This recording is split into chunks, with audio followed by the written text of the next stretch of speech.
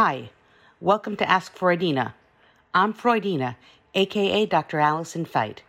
I've been a psychoanalyst for many years, and in this podcast, I'll do my best to use that experience to answer specific questions from callers and explain how that same advice can usually apply to you, the listener. Our first season will cover the phenomenon of enactments. I hope you enjoy.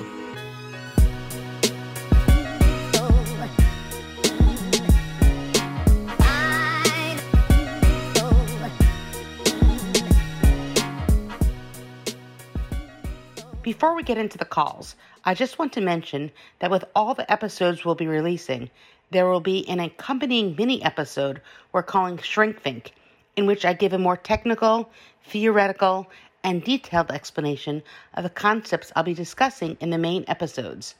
We wanted to separate those parts from the main episodes so we don't bore you with the information, but if that sounds like the type of thing you'd be interested in, try listening to episode 1 of Shrink Think, and then coming back here for the calls.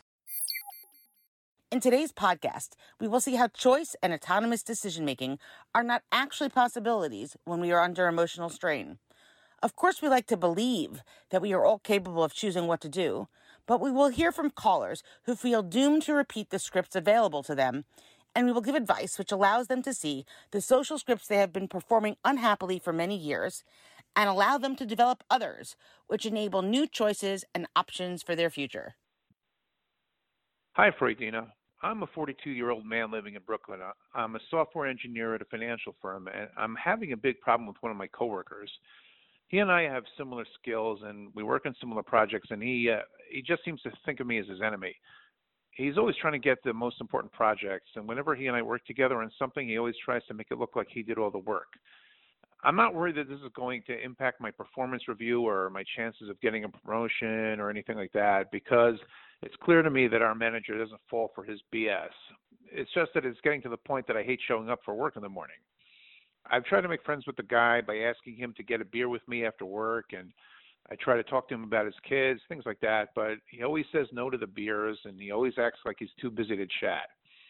Is there something I can do to make this better, or should I just start looking for a different place to work? If you don't find a way to make this better, you're going to find a different place to work? Really? Your boss seems to like you, you sound like you like the job, but the guy gets under your skin. You do seem to get that your response to him getting under your skin is completely out of proportion to the level of emotionality most people feel with their coworkers. It seems to me that if people work with people they like, they tend to think of it as a huge bonus, but I don't really think that most people are that caught up with the people they work with. You ask him out for a beer, inquire after his family life, and feel rejected and angry that he doesn't reciprocate. Maybe he is a jerk, or maybe he's just private and doesn't want to have that much to do personally with the people he works with. I really don't know, but I must say that other than his rejection of you, you haven't really mentioned a way that he clearly wronged you. So it seems that he is a jerk simply because he makes you feel terrible. I do want to note that this may have to do with his conduct, but I'm guessing that he might be okay. It might be you that is taking his lack of interest in you very personally, and it's obviously making you quite upset. You said that your boss gave you a favorable performance review, which is wonderful. You're getting whatever validation from the outside that you might need. So why is it that you're so caught up in the tangle of emotions with this guy? And why do you feel so intensely? I think what you're presenting is a classic enactment. Perhaps you had a brother with whom you were vying for attention, and despite the fact that your parents always told you that you were doing great and that they were proud of you and did not reward your brother's antics, something about the way in which the two of you related made it more important for you to get his approval rather than that of your parents. This is only one particular example of the antecedent of the enactment, but as you can see, once you look for your pattern in childhood, it will probably leap right at you. It might not have been with a brother, but it's going to be something pretty close. Chances are it was barely unconscious at all, and something you have a pretty good access to. With this example in mind, you can see that you and your boss and your colleague are playing out a scenario from your childhood, so your colleague, who in the example I gave you is like your brother, is vying for success. Your boss/your parents are not rewarding him, but it is not your parents' or boss's approval you really want. It is the approval of your brother. Sometimes the approval of a peer group really early in life is more important than that of authorities, and our earliest peer groups are certainly our siblings. When we enact patterns from our childhoods and certain feelings are triggered in us with adulthood, we lose sight of what's actually happening in reality. We find ourselves playing out the intrapsychic dynamics of the interactions of childhood. What this actually means for you is that we unconsciously act out the patterns or scripts that we're stuck with from earlier on in life. So you're probably asking, what is the way out of it? Well, in psychoanalysis or therapy, the way out is through understanding and thinking through the way in which the relationship itself played out. Once we unpack our baggage, we won't be burdened by it anymore. In this case, I am hoping that if you think about the way in which you feel around this guy, you might be able to think about situations earlier in your life where you felt the same way. Usually with such entrenched patterns, there's like a series of times you may have had similar behavior, and being able to see the patterns will help you find your way out of the emotional maze that you find yourself in. Follow your feelings, literally, and you will find your way out. Hello, my name is Zachary, and I'm calling because I have really a dating question. I find myself, there's something seems to be happening between like the first date and the second date, and then after I have sex with them. Basically, I have a lot of attraction. I'm very, very, very attracted to most of the people that I date. I tend to date attractive people. And then when I have sex with them, great, wonderful. And we end on a great note. But then the day after, if I hear that they want to have sex again, immediately I just feel repulsed. If they don't want to have sex again, then the attraction builds and I kind of want to see them again. There's something about them kind of, somehow saying that like the sex was good, or the sex was great. It scares me. I feel like I have to live up to this kind of first sexual experience. It also nauseates me. I don't find them sexually attractive anymore when they want to have so much sex with me, even though I did originally. And really what it does, it just sabotages the relationship.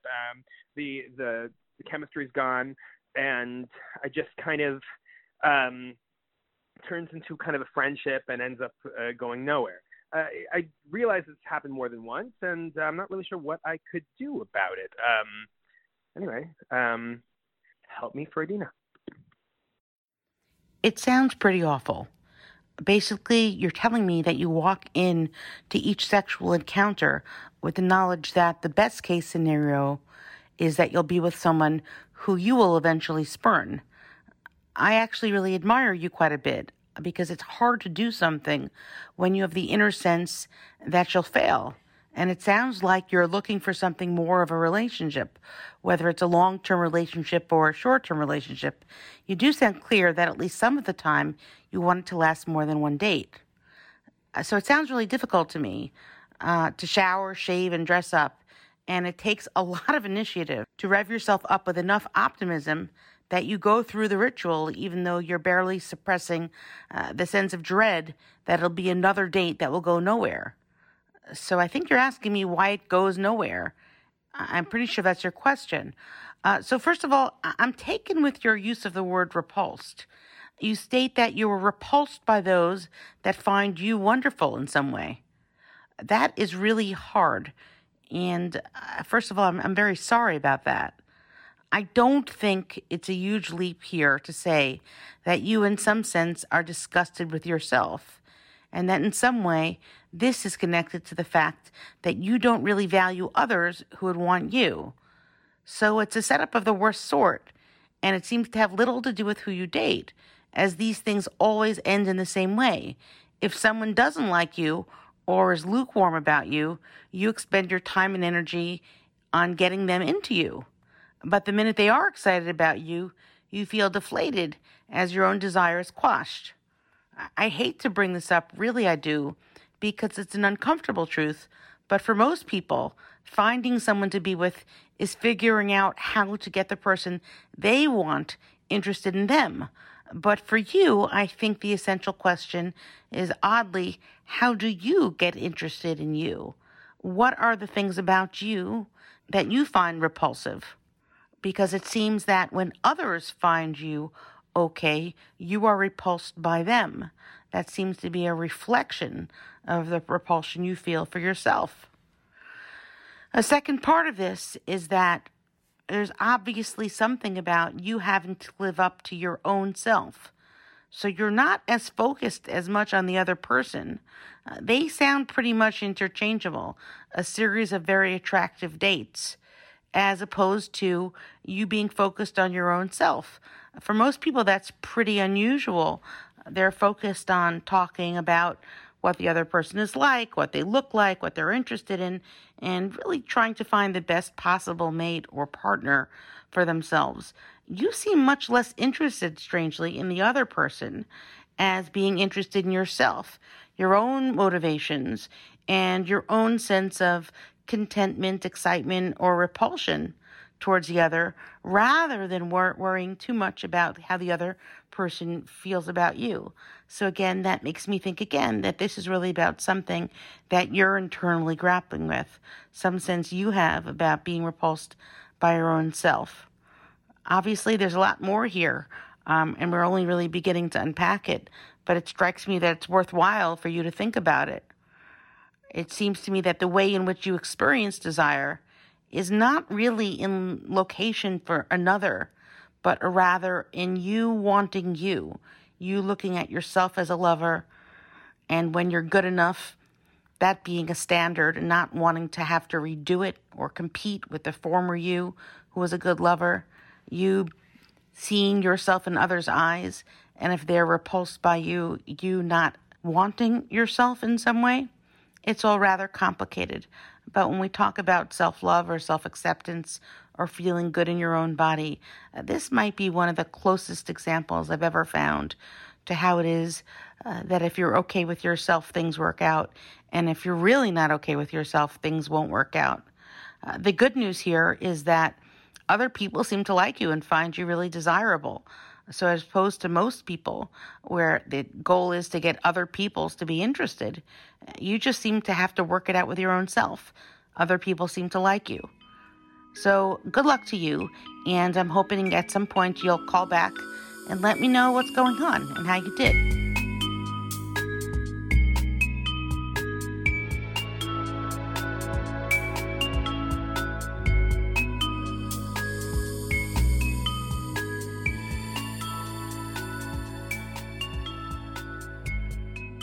And now it's time for Thoughts from the Couch with my friend, Dr. Michael Singer. Hey, Mike, this is Allie. Freudina. How are you? Hey, Freudina. Great to hear your voice again. I hope you're doing well this week. Totally awesome. Another great day to be alive and well during these uncertain times. How are you? I heard you're holed up in bed. Therapist by day, avid non-runner by night. You know, I'm stuck watching a series. I never watch TV except for the news, but I found myself intrigued by a series about World War II that it brings me back to all of my Nazi readings about concentration camps in World War II from many, many, many years ago. And it's making me think somehow about being housebound in COVID and what it means in terms of getting together. Right. So what I was going to say is there's not enough misery by day. Bring it in the form of entertainment.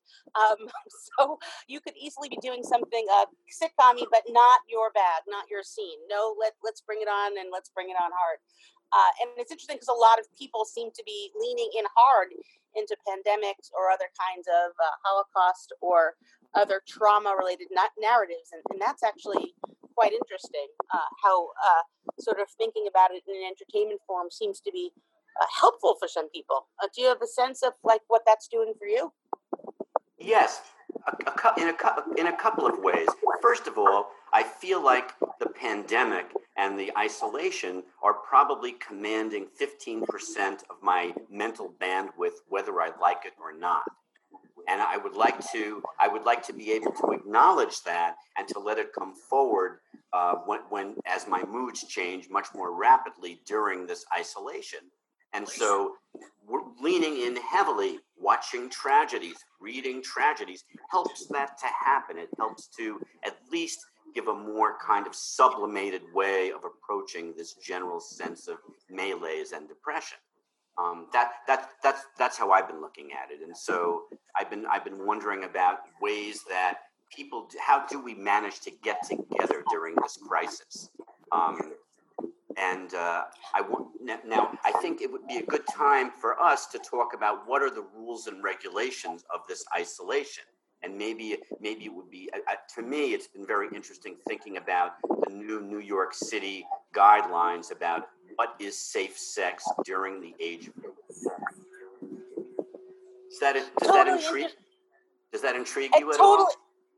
It totally does. It totally does. But I'm actually even interested in the first thing you raised, which is what you're leaning into in terms of television and entertainment.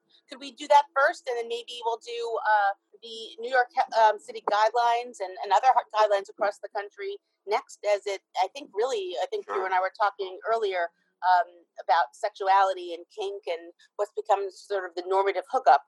But I'm totally interested in what you said, and you faded out, of course, at the most inopportune moment.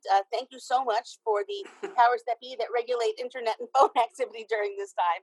But I sort of was teasing you, as I want to do, about you leaning into Holocaust and tragedy. And I should mention that you're of a Jewish background, so that makes sense. That's your own space to go to. Then you said something about it taking up 15% of your mind space or something like that. Yes. And it was helpful in some way. Do you mind telling people, because I think, you and I have heard from lots of different folks who are leaning into different kinds of cultural narratives that are difficult. Do you have a sense of why you yourself are doing that? I do. I feel like leaning into areas that trigger my sort of sense of atrocity, trigger my sense of vulnerability and helplessness, help me connect with where we are, not just in terms of COVID, but of course where we also are politically, observing something that is out of our control, observing the demise of things that we knew, the end of culture, all of these catastrophic events that are in some ways related to COVID, in some ways not related to COVID. And I'm looking toward, I think, historical precedent. I'm looking toward the fall of empires in the past. I'm reading, for some reason, ancient Roman poetry now, which I never would have dreamed of doing in the past. And somehow I find it connecting and attuning and comforting to read about past cataclysms. Yeah, so that's, I think, what's so interesting to me is that we find people are leaning into their own cultural variants of what makes sense. For you might be ancient poetry of the Greek or Latinate variety.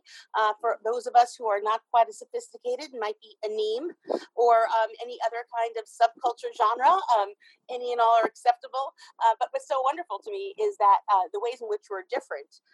In the words of Harry Stack Sullivan, we're all essentially more human than otherwise, whether or not we're going into the most random, most lurid sex graphic novels online and ideas of captivity or pandemic, or in the way it's illustrated by particular niche artists, or we're looking into long lost forms of ancient Ugaritic. This leaning into cultural times of genocide or captivity or real difficulty. Sometimes I think people are looking into natural disasters as well, or some of the popular movies about being a pandemic. This newly found desire into thinking about the Black Plague, something that was not really studied, is also. What do you make of that? What is it giving us to have a sense of that we've been here, done it before? It seems to me that there's something about it that we are feeling like this is not quite real. Like when I get into a supermarket now and I look around and I see everyone in masks and I'm also wearing a mask, even though it's been a number of months, some part of me is wondering when the joke will be up. Like this can't really be the new norm. And for myself, I begin to think about maybe listening to these kinds of things or watching these things. It's almost like I'm prompting myself in different spaces to really internalize what's going on and to see it through different lenses. I'm wondering if that's what it's like for you, or it's a different phenomenon. Well, what that reminds me of is, I think in this time of so many new rules and so many unknowns, I think the ways that we, not just the ways that we walk in supermarkets or the way we look aggressively at people who are not wearing masks, but also sources of interest and pleasure, it seems that we're specifying them more than we used to do. Like it is being narrowed and intensified, so that it fulfills also that 15% of our mental life that has already been co-opted by the situation. I find I've noticed, for example, on sex websites, if we're going to talk about that have interested me, that there are, first of all, advertisements for, I've already had COVID, so I'm safe. You can come home, for example, or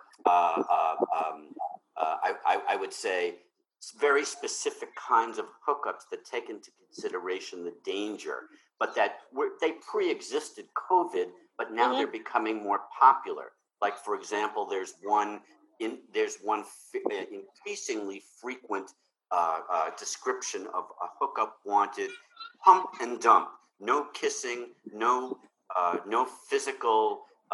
No physical contact required except for the specific sex act. And there's a narration. You come in, I am there. I am on all fours. Do what you do, and then you leave. And that seems to be so specific to where we are now. How do you feel about next episode we just devoted to sex and sexuality during pandemic? When I call you next week for our weekly brief, could we do that? Does that sound good to you? Yes, that sounds very interesting. Yes. Okay. Yes. Okay. I think it's very important. So just to sum up today's episode, I really would like for our listeners to hear one of the things that I find most helpful is to have someone in my life like Dr. Michael Singer, a well-known psychologist in New York City and longtime friend, a person that I actually enjoy calling. And for those of you not seeing the video but seeing the audio, Dr. Michael Singer is laughing at me. But it's really great to have a friend that you can just sort of call up and say, hey, let's have a serious conversation. But we can also laugh about it, and we can be totally inaccurate, and there's no cost for being totally inaccurate and just enjoying the fun, right? I think we're always making estimates anyway, and some of them prove to be more or less accurate in the long run. Right. So damn good thing we're not doing baking here. It's more of a cooking kind of thing, right? Yes. Oh, I forgot you're precise with cooking too. I am very precise with cooking. I measure everything out way in advance.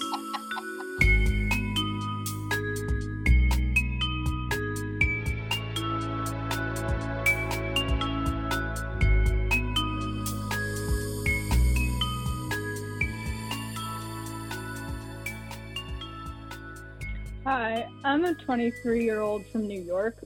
I graduated college a few years back and got an amazing job to work out before going to grad school. I applied to grad schools this winter and heard back this spring with more options than I expected.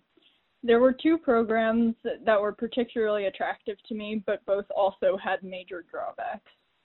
I'm incredibly indecisive, inherited from and aided by my mother. And whenever I thought I had come to a decision, my mother would try to push me towards the other, and I would chicken out all over again. When the deadlines came, I didn't have the heart and accidentally told both programs I was going. Then the pandemic started, and I quickly came down with corona, which I've had for the last 10 weeks.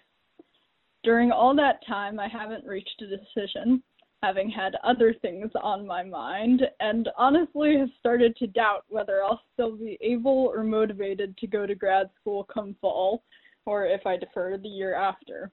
At this point, making decisions about my life path seems ridiculous and an almost impossible task. The only thing I really want to do is move to Europe. But I also have two grad school programs, which may or may not open physically in the fall, who think I'm coming and who I have not been in touch with since. What do I do? Thanks. Well, congrats on more grad school options than you actually needed. Although it may not seem like a problem to some, I really do get it, because too much of a good thing is not actually pleasurable in the long term. Decisions are really hard and even painful at times, and many neuroimaging studies have noted that parts of the brain that are associated with pain are also often associated with indecisiveness. When something painful happens, like you step on a thumbtack, you register it first in your thalamus, which sends it to the limbic system, which is the emotional center of the brain. Pain makes you cry because feelings are associated with every sensation you encounter, and each feeling generates a response. Your heart rate may increase, and you may break out in a sweat, all because of a thumbtack, or if you're thinking along the same way I am, because of a decision about grad school. You are wonderful with words, and I absolutely want to ape your language. Incredibly indecisive, inherited from and aided by my mother. But ignoring my urge to heap upon you accolades for a well-turned phrase, I do want to take on the issue you raised. So let's start with your indecisiveness and your mother. It seems clear that you already know this, but your mom's indecisiveness was inbred in you from a young age. I'm guessing that when you went to the ice cream store and she asked what flavor you wanted, if you asked for chocolate, 15 seconds later she was asking you to think about the relative merits of vanilla. Yes, your mom second guesses you, and my guess is that she second guesses herself. And although this is also just a guess, I am also guessing that this is a pretty good one. But why are people indecisive? And why does indecision cause us pain? People are indecisive because they feel the need to figure out the absolute best thing to do. Part of this lies in some unconscious belief that one is objectively better than the other, and that with enough time and diligent exploration, you'll come up with the right answer. But that's simply not the case.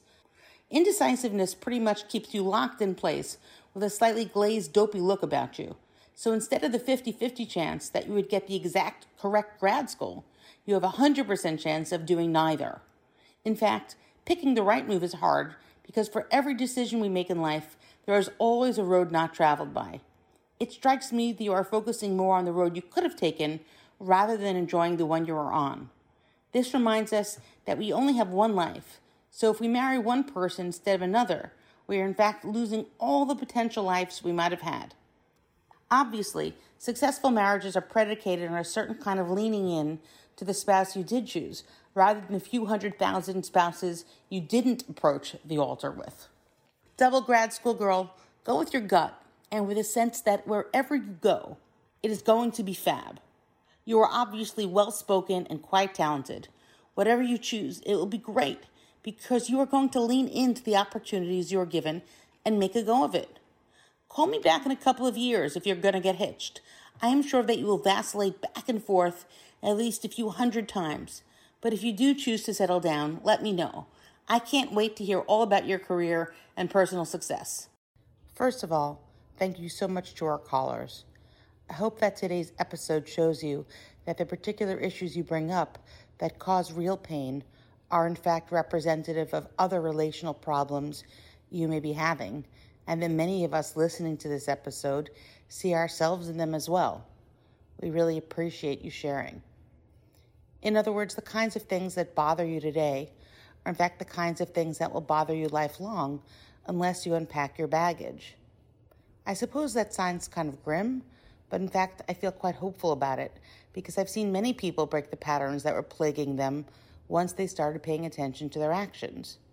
For example, double grad school girl is stuck in a repetitive pattern where she's unable to make a decision. Her internal battle, arguing for and against decisions, back and forth like a ping pong ball, is also enacted with her mother, where a grad school girl randomly chooses one school to argue for and her mother then argues for the other, kind of randomly. The indecision in her mind is partly a result of the indecision that her mom had. It's pretty easy to see that unless grad school girl sees the pattern she's enacting, she is likely to enact it with her future spouse and her own kids. Grad school girl, you simply need to flip your script. Now that you know to look out for this pattern, you can easily pursue other choices. It really bothered me that you seemed unable to go after the things you want. And I feel like your inability to let go of the life you might have had you chosen something else is really going to hold you up. I think you could just decide to do it differently. Pick any school, at random if you must. I'm guessing that both of these are really good schools. Pick one and just enjoy the heck out of it. Your indecision was imprinted on you like a baby duckling early in life, when we internalize basic ways of being in the world. But you can see the pattern isn't really working for you. Start something new. Share this with your mom. I think it will be worthwhile for the two of you to have a conversation about how you've experienced the world so far and how you'd like to experience it in the future. I bet you this is the one thing you and she can definitely agree upon. We also heard today from the hookup artist, who apparently has little trouble getting people into bed and enticing them to want to return, but his own self-loathing, disgust, and inability to like himself have led to an inability to form a relationship with anyone who likes him back. I'm not quite sure what happened to you early in life to make you become this way, but you are definitely enacting some pattern because you did not feel loved and valued as a young child. Something about the way you understood your interpersonal environment led you to feel that you were in some way repulsive. There is a real sense that you don't like who you are, so anyone who likes you is by default someone you despise. Ultimately, the lack of self-worth leads to loneliness, but perhaps even more seriously, an estrangement from your own self. So the next time you're triggered this way and find yourself initially excited by a new date until the point they like you back, try to think of other times you felt this way, especially if there's someone in your life that you have this pattern with from early on. Perhaps it's a sort of push and pull where you wanted their attention, and then once you got it, something happened that made you want to reject it. I feel like figuring out what it was that led from desire to repulsion is going to go a long way towards breaking the enactment, and that will enable you to flip your script and pursue a new relational course with potential partners that you meet in the future. And of course, last but not least, there's our very first caller of the day, whose reaction to his coworker was way out of proportion to the relationship. It sounds like the caller was a pretty intelligent person, so I'm hoping that the reality check was really helpful here. Rather than focusing on whether you should switch jobs or not, I think you need to focus on why the heck you are so bent out of shape about whether or not your coworker likes you. The advice here would be the same. Lean into your feelings and figure out who early in life wrote this script for you, where you acted like a spurned lover, always vying for the attention of the beloved and being shooed away. Once you figure out what this is all about, you'll be in a great position to reset your own priorities and move out of these mutually reinforcing sadomasochistic cycles. As you can see, today's calls are all examples of enactment. The National Institute of Health defines enactment as a pattern of nonverbal, interactional behaviors between two people that have subconscious meaning for both of them. Very simply, we learn scripts and roles early in life and are doomed to repeat these roles, and only these roles, for the rest of our lives, unless we recognize them and make a deliberate attempt to shift our perspectives and flip our scripts. This is for Adina, and remember, your unconscious is speaking to you. Tune in. Thanks for joining me this week. If you want some suggestions of things that might be impeding your life and ways to think differently about them, check out For Adina's Brain Hacks. These 5 quick and easy brain hacks will give you some insight into why you do the things you do, so you can start approaching your life with more control and a touch less crazy. Grab them at www.froradina.com/hacks. If you are enjoying the conversations we are having here on Ask For Adina, let me know. Head over to iTunes and leave me a rating and review. The more love we get, the more people we reach. Thanks for your support, and I'll see you in the next episode.